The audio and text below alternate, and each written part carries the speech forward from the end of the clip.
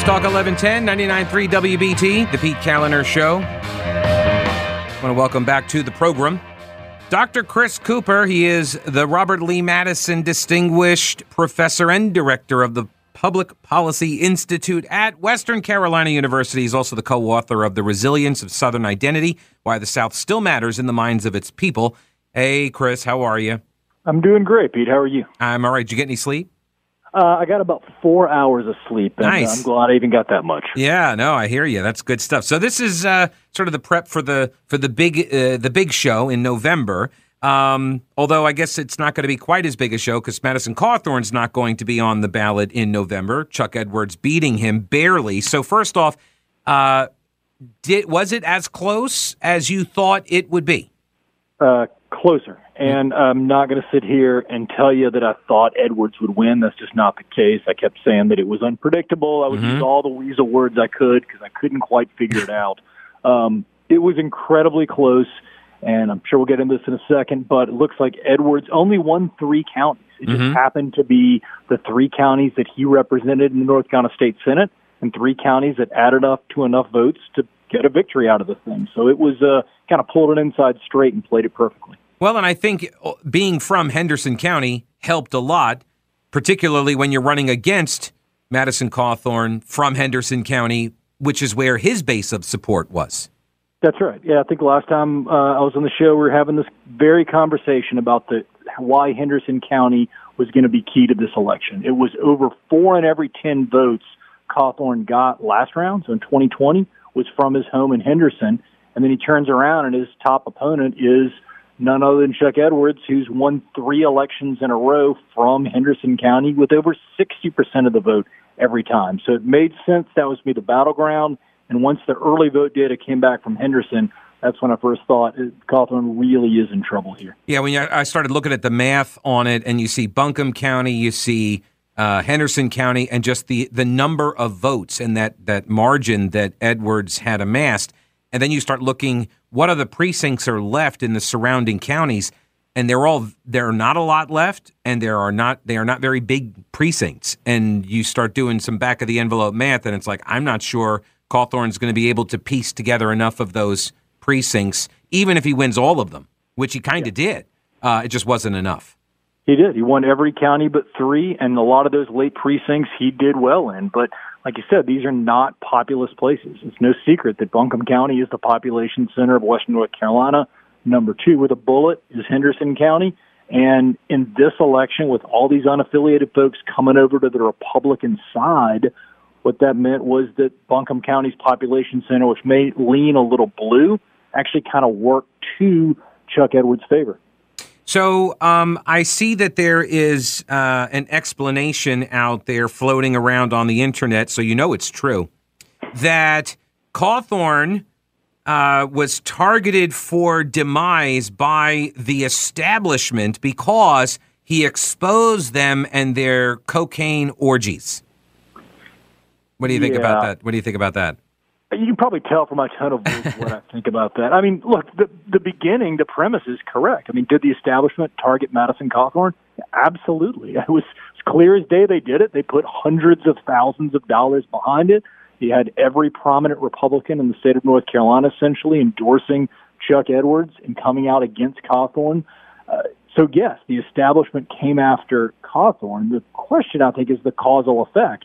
Or the causal arrow, and I think I heard Tom Tillis on your program talking about Cawthorn sort of fired the first shot. He's the one who called Tillis a complete rhino and a terrible campaigner. That's not a great way to make friends with a really, really powerful person. Well, and I'm glad you brought that up because it gives me a chance to say, yes, he was on my program. It actually is. It's one of the elements of that dynamic that I think a lot of people look past, which is Tom Tillis is largely responsible for the takeover of the state government by Republicans in 2010. He was the one that went all around the state, pitching the slide decks to people, getting candidates, and that's why he became the Speaker of the House. So you're going to turn around and call him a rhino, and he's the reason why North Carolina has a Republican legislature for the last 12 years. Yeah, a rhino, and I would add to the same point, a terrible campaigner, somebody who became Speaker of the House, as you pointed out, flipped both chambers of the North Carolina General Assembly for the first time in 100 years, and then won a contested U.S. Senate race. You can say what you want about Tom Tillis. I don't think you can call him a terrible campaigner with a straight face. Right, and won re-election, too, in the Trump era, yeah. Yeah, that's exactly right. I mean, it was just, Cawthorn's sins were numerous, and certainly everybody counted them, but the ones that I think mattered the most were leaving the district and coming back, and the reason for that is just basic politics. When he left, he didn't have many challengers. He came back. Every challenger that did well last night came in when he left. So he returned to the district. All of a sudden, instead of facing Wendy Navarez and Rod Honeycutt, he's facing Chuck Edwards. He's facing Michelle Woodhouse. He's facing Matthew Burrell, who actually did pretty well last night. Totally different game. And the other thing he did was to essentially give the finger to his own party for months and months and months. And people don't tend to take real kindly to that. Yeah, I mean, he goes from rising rock star and massive fundraiser for all sorts of Republicans, and then it all dries up. And I mean that's not an establishment thing. That's people who are also in the populist MAGA tent that they didn't want to be around him either. No, that's exactly right. And look, Chuck Edwards went to CPAC. It's not like this guy is, the next Bob Orr of Republicans. Oh, you went deep on that one. Well, that is a reference. I got it. No, Bob Orr, former Republican Supreme Court justice, and now he's one of the guys trying to get Cawthorn removed from the ballot for insurrectionism. Exactly. And a guy I like and respect an awful lot, but I think you'd be the first to say he is not a MAGA Republican. And so that is not Chuck Edwards. Chuck Edwards he's a rock rib conservative. I don't think there's any doubt about that. And so that accusation that he was somehow a rhino just doesn't play very well for a guy with his voting record. All right. So what do you think then of the Senate race? Bud, McCrory, what did you make of that? I mean, look, it tells me that polling is still worth something because clearly we saw all the signs this was coming from the polling. With that said, it was still a little bit more of a shellacking than I even thought it would be. Bud won. He won big. I think there's a couple of reasons for that. Mostly Donald Trump and Club for Growth money. I'm not saying that Ted Budd himself didn't have something to do with it. Of course he did. He's the candidate. Mm-hmm. But you take a candidate who's a good, solid Republican candidate in this environment without a lot of name recognition, and you supercharge him with a Trump endorsement and with Club for Growth money that, again, as I heard on your program, from Pat McCrory's own mouth, obviously made a huge difference in this race. Yeah. Any other surprises or takeaways? I know you're going to spend weeks, writing about all the different nuances of the election and stuff, but anything else top line? I think Bo Hines winning in the 13th, for a guy who is not only not from that district, really moved there, I think maybe a month before the election took place, got the Trump endorsement. That was a big surprise. On the Democratic side, up in the 1st District, Erica Smith got beat pretty badly by Davis. That was a surprise. And I got to say, I sort of thought Wiley Nickel would win on the Democratic side on the 4th, but I didn't think he would win by the margin on the 13th, but the margin that he won by. Yeah. We appreciate your time, as always. We'll have you back soon. Dr. Chris Cooper from Western Carolina University and co-author of The Resilience of Southern Identity, Why the South Still Matters in the Minds of Its People. Thanks, Chris. Always good to talk with you. Thanks, Pete. All right, man.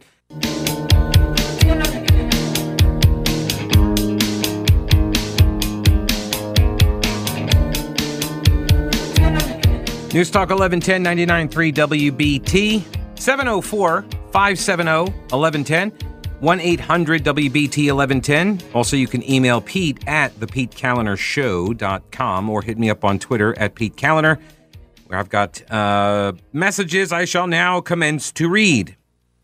This is from Kevin. He said, I was leaning towards voting for Mrs. Marjorie Eastman. She brags about being the political outsider.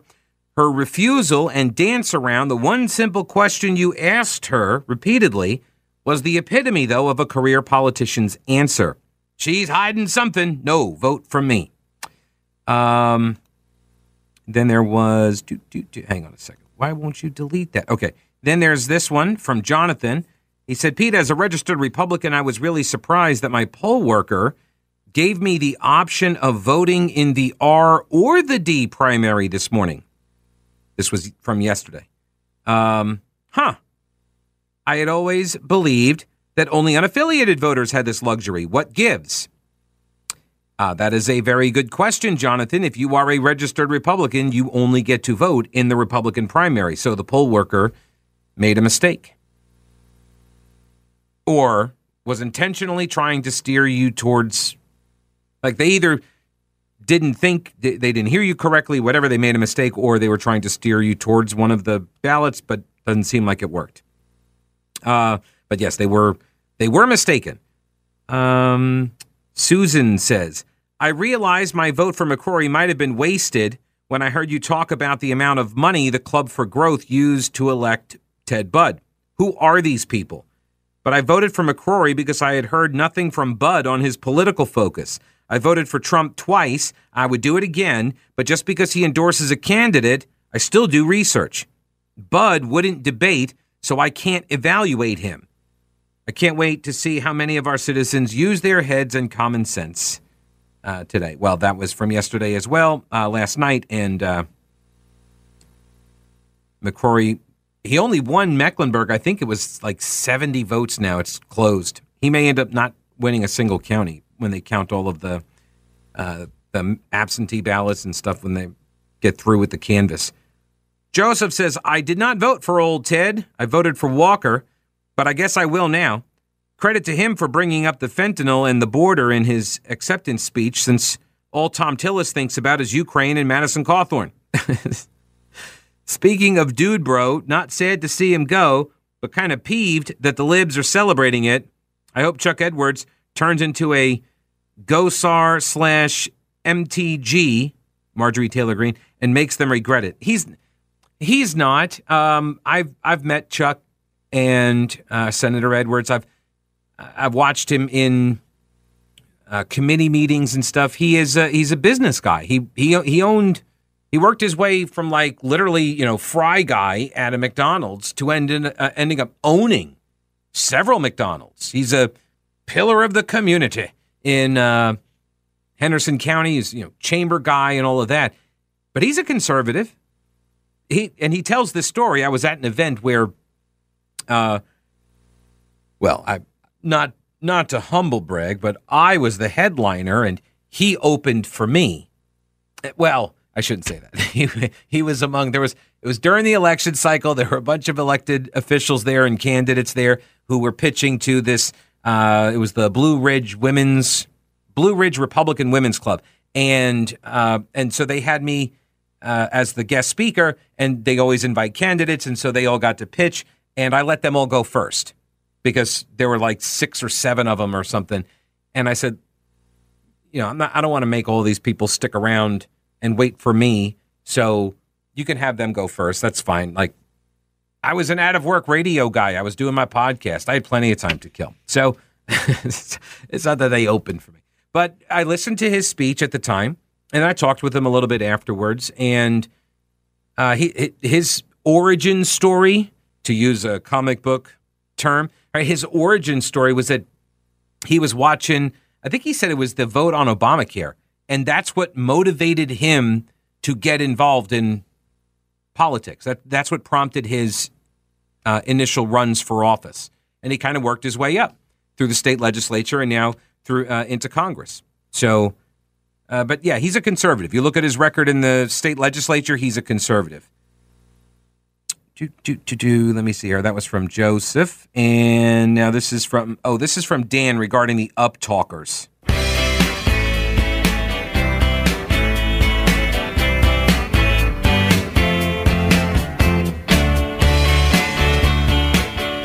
That's Credence.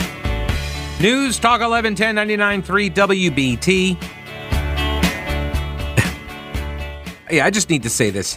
Madison Cawthorn did not lose because he exposed the coke-fueled orgies, okay?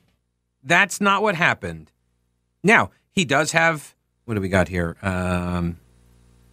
June, July, August, September, October, November, December. 7 months.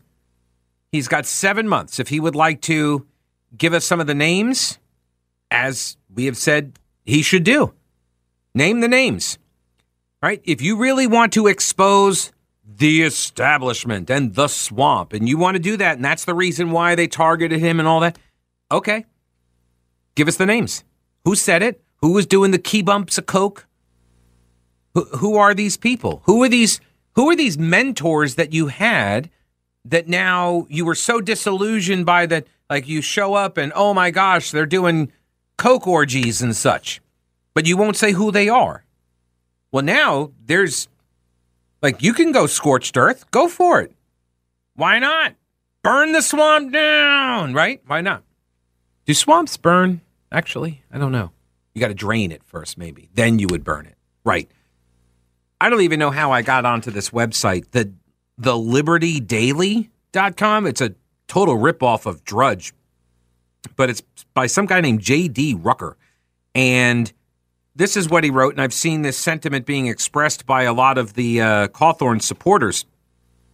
When Congressman Madison Cawthorn did not take the bait after being asked to participate in a Capitol Hill orgy, it became clear that the swamp was going to target him. They did just that and took him out in the Republican primary in North Carolina Tuesday night. This unfortunately sends a very clear message to new members of Capitol Hill. If the swamp can't control you, they'll remove you. I can see no other reason other than the attacks from the establishment that could have taken down the popular America First freshman. I can see other reasons. Now, granted, I'm not completely out of touch with the district and far removed from its confines, but I have some ideas about what might have led to that. First off, he had like 70% of the voters vote against him in his primary. That does not scream popular. When he says popular America First freshman, that does not scream popular. When 7 out of 10 people are saying, yeah, you know what, we want somebody else. Not popular. Also, if he wants to take out the establishment, and that was his intent by making the comments on a YouTube stream, right? Like some live stream interview or something where he made these comments, which I went over at the time, seemed very, very close to the comments that Robin Wright made, the actress from House of Cards. But then when he was offered the opportunity to elaborate and explain, he did not. And this is part of the problem here. There are a lot of folks on the left who said, oh, I see. So Madison Cawthorn does all these bad things, but if you accuse the Republicans of, having orgies and doing cocaine, well, now that's a bridge too far. All the other stuff wasn't bad to get him removed, but this is bad. Yeah, that's bad. Because put yourself in the shoes of some no-name, ultra-conservative, let's say they're really, really conservative, MAGA, whatever, but a conservative Republican lawmaker from halfway across the country. And they're now going into their town halls or whatever, and they're holding, meet and greets with voters. And their voters are now saying to them, tell us about the coke-fueled orgies. Were you invited to any of these? And you're now having to answer for what this guy down in North Carolina said? Do you think that might cause some problems? Yeah. He basically accused, by not naming any names, he basically accused everybody in the Republican caucus, and they did not appreciate that. So, yeah, that'll engender some support or some opposition. But also calling the architect of the Republican takeover of North Carolina in 2010, who has, as Chris Cooper mentioned earlier in the program, who has in fact won many campaigns. Right? Do you remember who Tom Tillis beat in order to go to the General Assembly? I'm trying to remember his last name now. His first name was John. But he was a burr under the saddle. He was a very outspoken, very conservative, rabble-rousing kind of a guy. Burr under the saddle for Jim Black. Former House Speaker, went to prison for corruption from Matthews. Bradford's the current guy. Oh my gosh, I can't remember his name. But that's who Tillis beat. He was a town councilman, and then he goes and he runs against John, somebody. It's on the tip of my tongue. And then he goes and lines up all of these candidates and the money and the strategy to take over the state in a census year so the Republicans get to control the map drawing, which then helps Republicans maintain control of the General Assembly until now. Till this very day. He ran against Kay Hagan, an incumbent U.S. senator, knocked her off. He just won re-election in the Trump era. So I don't know. And I'm not saying this because, I'm a huge Tom Tillis fan. Yay, Tom Tillis. That's not why I'm saying this. I'm saying this because this idea that he somehow was, going after Cawthorn because of the cocaine orgy comment. No, Cawthorn went after him. Now, maybe you could say, all right, look, he didn't deserve the kind of backlash that Tillis participated in, but I'm not so sure. After all of those things, accusing everybody of having the cocaine and the sex and such in the parties, then you turn around and call him a rhino, and you're attacking these other Republican leaders in the state.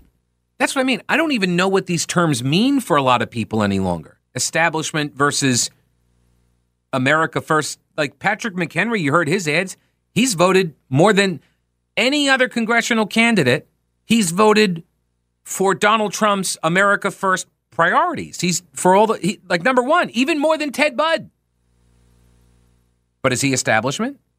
I bet a lot of Trump supporters and Ted Budd supporters would say yes. This is what I mean. I don't even like these terms anymore because it just seems like people throw them at other members of the party in order to denigrate their preferred candidates. I still come back to this thing with Cawthorn, and here's what Christie said it. He attempted to change districts. He was an embarrassment, and I haven't fact-checked the constituent services or voting against veterans that was mentioned in this other person's tweet here, but those wouldn't surprise me. He wasn't in it for his own people. He tried to leave, and they didn't let him return. Right. And I think that is such a powerful motivation for a lot of people. They see the guy that they just hired to help them, and the first thing he does is try to leave. Like, okay, well, bye.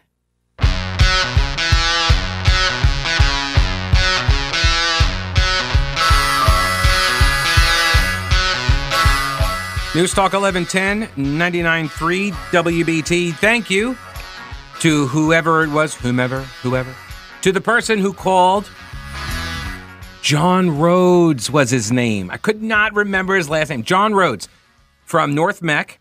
He was the state lawmaker. He was a state representative that Tom Tillis beat and then ascended to the Speaker of the House and did all that. Right. So, again, Madison Cawthorn picked a fight. And he picked a fight with a great many people. And you could say that they deserved it because you don't like their position on a particular bill or bills or whatever. That's fine. I'm not arguing that at all. But this idea that he got taken out because he mentioned cocaine orgies, no. That is not why he lost. Look, I said this from the beginning. Any one of these scandals, these issues, these events, whatever, 1, 2, 3 of them, okay. You lump all of them together, and on top of that, you have him leave the district. That, to me, was the cardinal sin. And then everything else just became another straw in the back. All right. I got some more. Here is App Patriot Girl. She says, needless to say, I'm extremely disappointed that McFadden was reelected Mecklenburg County Sheriff. There's been no change on the website regarding concealed carry permits since the court order that said he has to issue them. The guys, look, He's slow-rolling concealed carry permit approvals. Everybody understands this. Everybody knows it. He's violating the law, but nobody cares, apparently. I shouldn't say nobody cares. The Black Political Caucus doesn't care. The Democratic Party doesn't care, even though concealed carry permit holders are apparently funding his little vote-buying bus. I'm sorry, it's for the children. Right, sorry, the bus, right, the mobile classroom for the children. He's using that money. So, look, hey, maybe this is silver lining. That by taking the money from the concealed carry permit holders, using it to fund the vote-buying bus, the mobile classroom, that maybe he'll start approving more of them in order to get more money. No, I'm kidding. He won't. Because he takes the money up front. Exactly. You just take the money up front, and then you can just slow roll the process. So you take the money and never actually provide the service. It's like a win-win for him. At Patriot Girl says, I guess he thinks he's above the law, and it's starting to look like he is right. No, hey, look. I thought that the Democratic Party cared about people in the jail, as he calls them, the residents.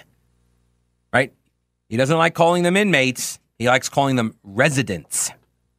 To which Marquise Robinson, I think was his name, one of the challengers. I have it here in the stack. I don't know why I'm drawing a blank on the name. Look, I'm running on like 4 hours of sleep here. 5 hours, actually. I had 5 hours of sleep.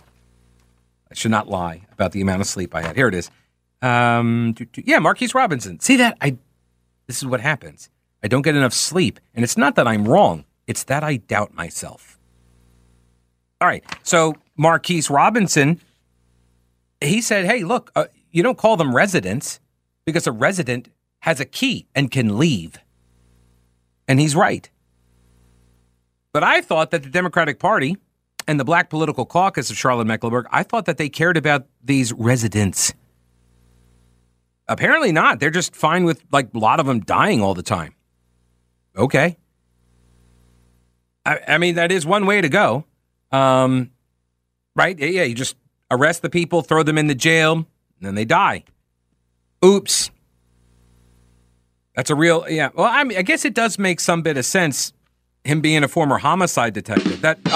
All right, I'm sorry. That's a cheap shot. With 98% of the precincts reporting, incumbent Mecklenburg Sheriff Gary McFadden easily overcame his two Democratic challengers in the primary. Well, yes, he did overcome both of them, but keep in mind here, folks, this was the Democrat primary, and he got, 51% of the vote? So 49% of the Democrats voting chose not Gary. I'd be worried. If the Republican Party had any candidate whatsoever, they may have... No, I'm just kidding. They would not have had a shot. But the Republicans need to field somebody against this guy. And the DA. I don't know why. I don't understand why they don't even put candidates up when they don't have any challengers. They just get to dominate in their primary, and they don't get asked any of these challenging types of questions because they're all on sort of the same side of the political spectrum.